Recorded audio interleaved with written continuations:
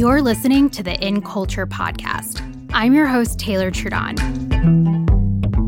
I'm speaking with women from age 12 on about the pivotal moments that inspired their paths, the grit and determination that powers them forward, and where they're headed next.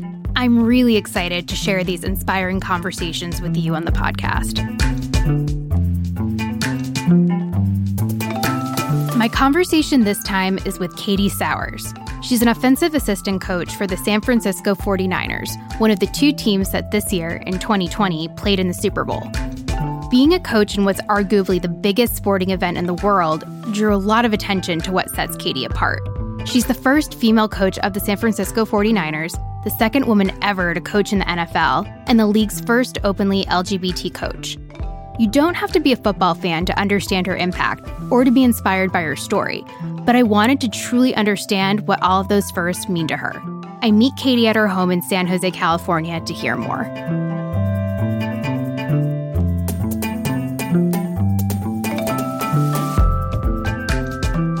Did you ever think in a million years that you would be at the Super Bowl as a coach? I remember when I was young, loving football, but dreaming of one day having enough money to go watch the Super Bowl.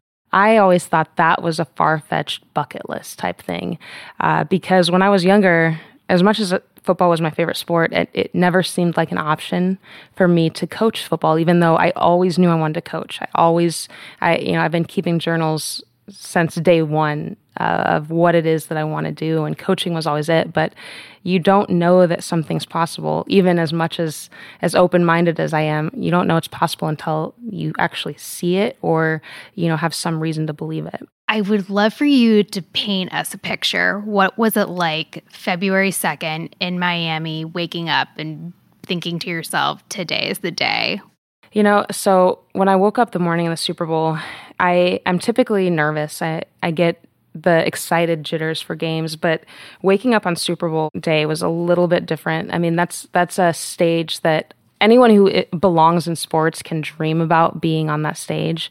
And so it was something where typically my nerves go away, but they didn't. And it was constantly worrying about, not necessarily worrying, I guess, but more nervous about what was to come and how my life would change and how my players' lives would change, and this drive to be the best in our game. And that's something that everybody works for from the beginning of the season till the end, and we had a chance, to make that happen. When you played at the Super Bowl, obviously things didn't turn out the way you might have expected them to.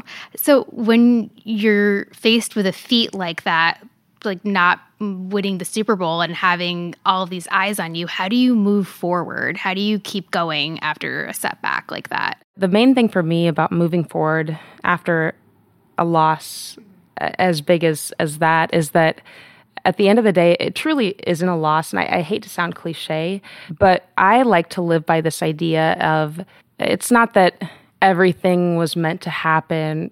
I'm not saying that I believe that, but I think that our thoughts are truly the only things that we carry in our life. Everything else is borrowed. And we are the narrators of our story.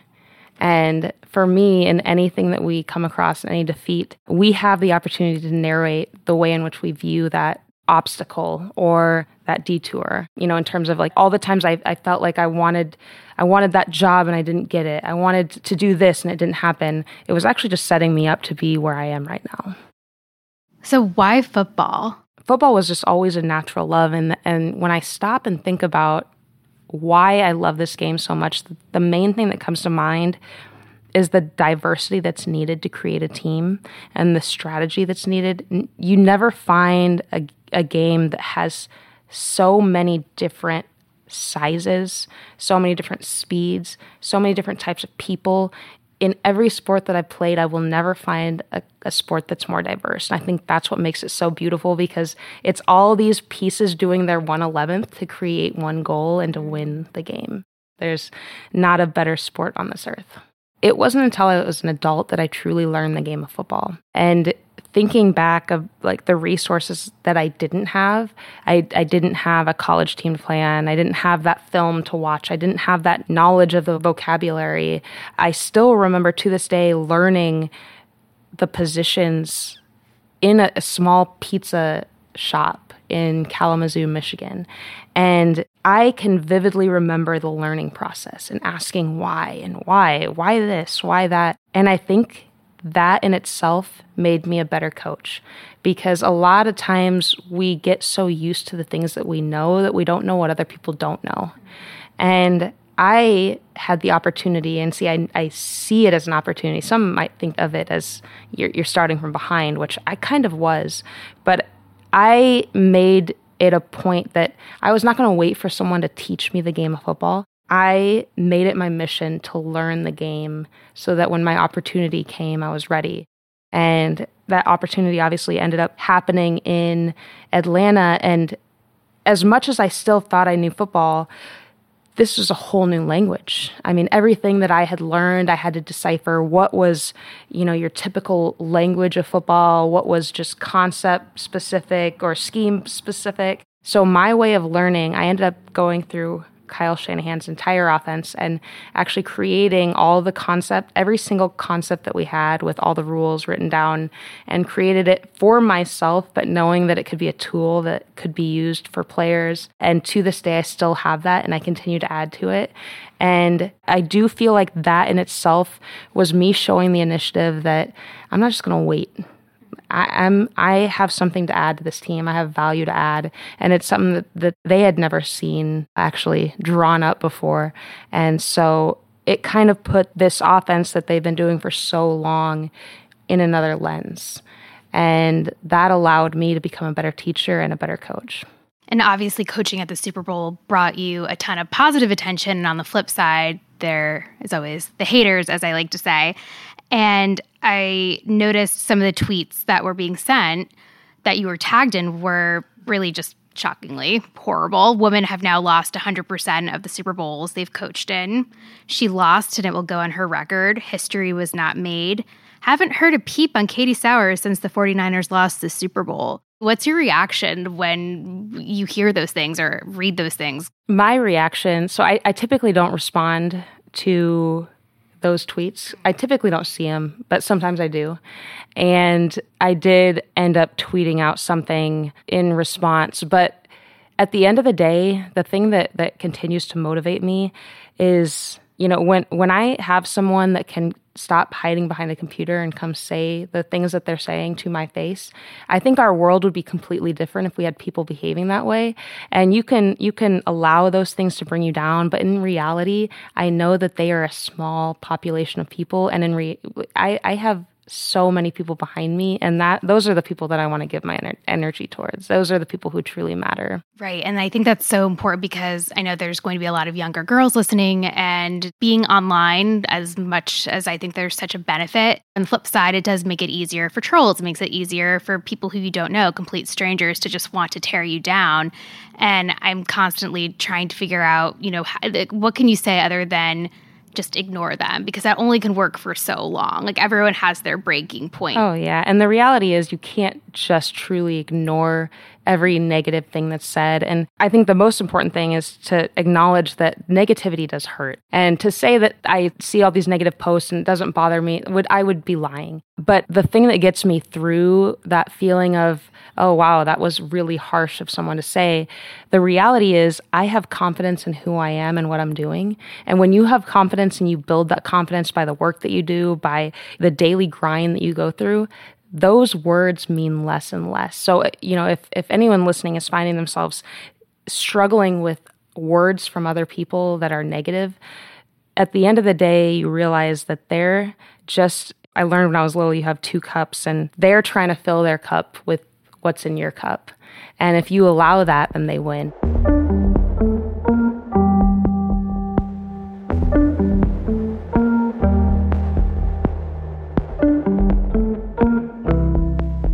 I mean, I'm sitting across from you. You just radiate this self-awareness and confidence. But I think that can be easier said than done. How did you build that confidence? Would you describe yourself as you were always confident when you were a little kid? Was that just something always a part of your identity? I think it was something that was kind of built upon throughout my growing up. I don't know that I've shared this in a lot of interviews, but I actually grew up in my twin sister's shadow athletically. She was always the star of whatever sport it was that we were playing.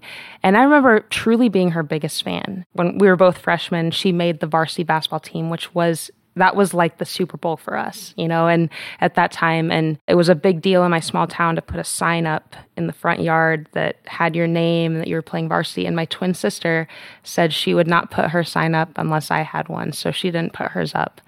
And it wasn't that that's what I needed, but that was her showing me that not only am I her biggest fan, but she was mine as well. We loved playing the game, and I was so happy for her. And so that in itself, I think, gave me a place to reflect on what's really important in life. Is it being the best athlete, or is it just being the best version of yourself and being authentic and knowing, what, she is way more athletic than me, and I'm okay admitting that.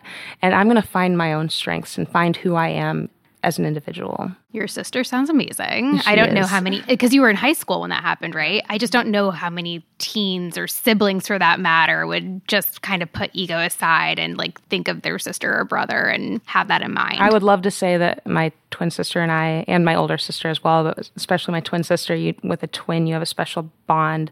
But I would love to say we do truly have a special friendship. And when she made it onto the varsity team, which was a dream, my mom always tells me this story. She caught me trying on my sister's jersey in the mirror, and my mom just started crying, and for me, I was just trying, with the biggest smile on my face. I just wanted to see how I looked for that day down the road when maybe one day I'd wear a varsity jersey.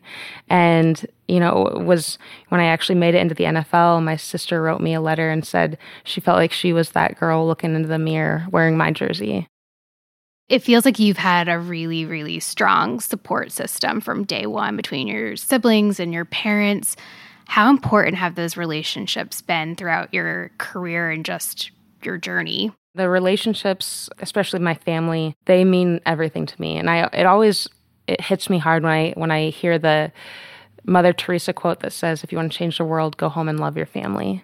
Because there are days when I'm like, I'm so far from my family. And there'll be days when I question, is this really meant for me? Because we all do, regardless of where we're at. Not saying it's not, because I know that this is, but we all have those days. But at the end of the day, it's not about being there physically.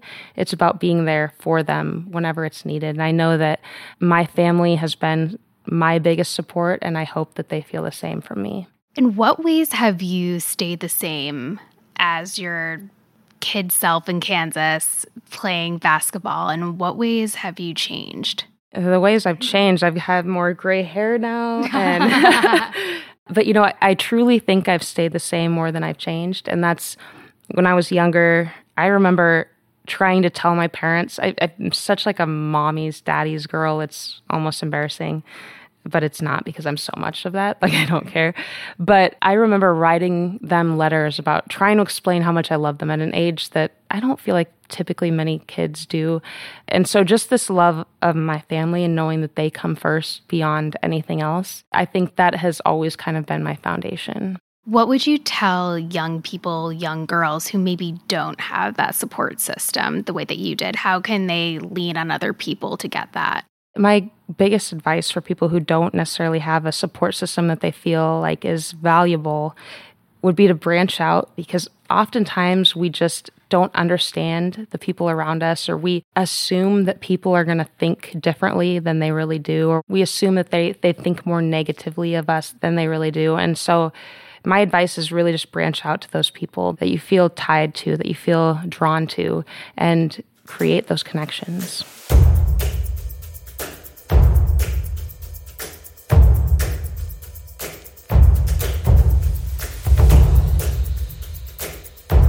You've been the first of so many different things, and I'm curious if there are moments where it feels a lot of pressure to be the first female NFL coach, to be the first openly gay female coach. So the way that I always envision, it was never my goal to be the first. I think we all strive to do things that not a lot of people have done. I think that's pretty natural. But when I say I want to be the first female to do whatever it is, I'm then racing everybody else. And so for me, that's never been important. But obviously, the reality is it's headlines and it's changing. And of course, there are definitely hardships that come with it. The NFL is making huge strides to make sure that women on staff feel just as accepted and have access to just as much as anybody else. But there were not all those rules in place when I first started a long time ago. And sometimes you didn't know where you were going to be placed or what you were going to have. In terms of, like, was I going to have a mirror or a restroom, or was I going to have to go to the public restroom, which I did on multiple occasions. But the cool thing about that, though, is I've seen the way in which growth has been made from the bottom. I've seen when everyone was just kind of wide-eyed, didn't know what to do, but to now that there's plans in place and progress is being made. And so it's really cool to watch and think back to those times when those issues did come up. And I can't say that I was happy about them when they happened, but to see the progress, I wouldn't change that experience for the world. Just knowing that it's now not going to be an issue for somebody else, it makes it so much easier. Do you find that when, or maybe in the beginning, as you were starting out in your career, did you find that people were receptive to your ideas, or it was when you got a little bit more clout or you had more experience, then they were like, okay, now we'll take you a little bit more seriously? I never truly felt like anyone didn't take me seriously. And maybe that's the narrative that I created. But looking back, when you are authentically yourself and you mean well and you want other people to do well and succeed, and that's your goal, and you allow people to see that, there's not a lot of people that are going to look past you. And when you bring something to the table that says, you know what, I make our team better, you're taken seriously regardless. You know, one of the things I've learned throughout my time in a male-dominated field is oftentimes we assume that women don't know something until they prove that they do, whereas men, we assume they know something until they prove they don't. And I went to a ballet practice in Kansas City, a professional ballet practice. There are men and women, but stereotypically you think of women, right? I mean, if we're going to stereotype, football is men, ballet is women, but the director was a man. And I thought to myself, how weird would it be for me to go up to him and say, wow, do the women listen to you? Are you taken seriously? And it was a moment where I realized just how lopsided our society is in terms of the way in which we view women leading men and just leading people in general. When in reality, you know, I say this all the time, but women have been leading people, leading men for years, generations after generation, you know, mothers, grandmothers, teachers, everything. And we've never once questioned their ability to lead. There's all these barriers that we subconsciously put on people, and it's not just men doing it to women. We all do it to each other. And until we are aware of our own bias, we will never progress forward. Is there a moment when perhaps you were younger, maybe like a teenager or in college, where you faced a no, and in hindsight, you're able to look back and say, that was supposed to happen because it only fueled me to push further and to want to succeed? Was there a moment like that? So my dad was a collegiate basketball coach, and I always knew I wanted to coach. And football was my favorite sport growing up, but I thought, well, since I'm not going to play or coach football, I'll coach basketball. I went to a Mennonite college who at that time had policies that didn't allow openly gay people to teach at their school. I was taking my victory lap. It was my 5th year. You know, I was just taking a little extra lap. And so I had some extra time. And so I knew they needed practice players. I knew they needed help with the staff. And I said, I'm willing to help for free because it'll help my resume. It'll build, you know, what I do in the future. And he asked me to come into his office and speak to him. And he said because my lifestyle did not match with what it was that they were looking for, that he did not want me around the team. And so that, I guess, a lot of people could say that was failure, that was rejection. But for me, it was just a detour. And I hold no hard feelings towards my coach. I love my college, Goshen College that I went to. And the president just recently issued an apology, which I thought was amazing. It was nothing I never felt that I needed to still love that college, but they did it anyway. And, you know, for me, it was just, it created the path to where I was meant to be. And that's the way I've always envisioned it.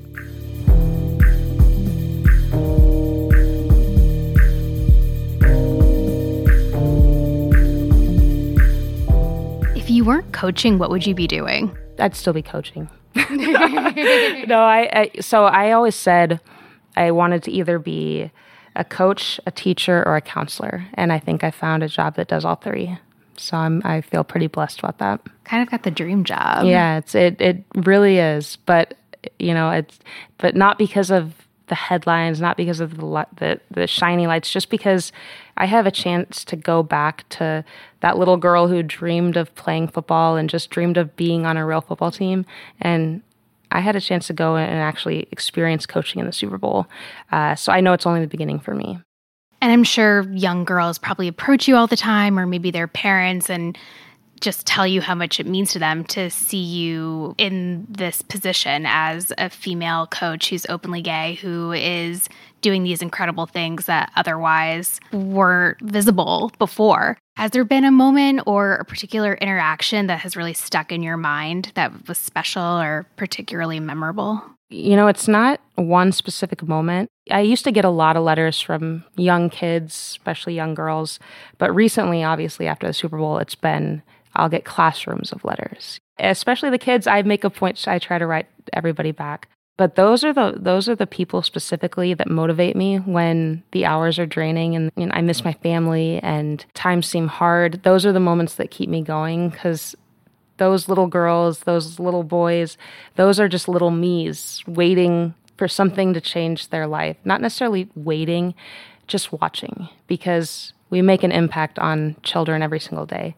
And you never know what you're teaching them by the words that you're using, by the career that you're displaying to them. And hopefully for me, I'm changing lives.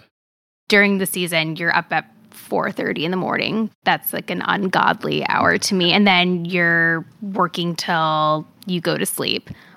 When do you find time to decompress? And what are you doing when you are trying to decompress, when you find that time? During season, there's not a lot of time to decompress. I'll take time where I will Skype my parents or my family. But other than that, it's a lifestyle. And as long as you're ready for that lifestyle, we all think that we have these boundaries that we can't handle. But when you love what you do, you're not truly clocking those hours. You're not working. You're literally just improving yourself, and you're proving the people around you. And so that's the way that I try to envision it. Obviously, it's way easier to say than it is to do, because I definitely have those days where I'm struggling and I'm tired. But if you never felt like that, you'd never know how good it felt to get to the highest point. No, one of my biggest mantras that I say to myself is you need to have the downs in order to appreciate the ups, and Absolutely. It just makes it that much sweeter. Yep. This has been so wonderful. Thank you so much for just being vulnerable and sharing more of your story. And I know this is going to resonate with so many young people, boys and girls, who are listening. So thank you. Appreciate it. Thank you, guys. To learn more about Katie Sowers, visit Microsoft.com/inculture or follow us on Instagram at MicrosoftInCulture. This episode of In Culture was hosted by me, Taylor Trudon. The podcast is produced by Jordan Rothline, edited and mixed by Nat Weiner, and features original music by Angular Wave Research. In Culture is a production of Microsoft in collaboration with Listen, a sensory experience company in New York City.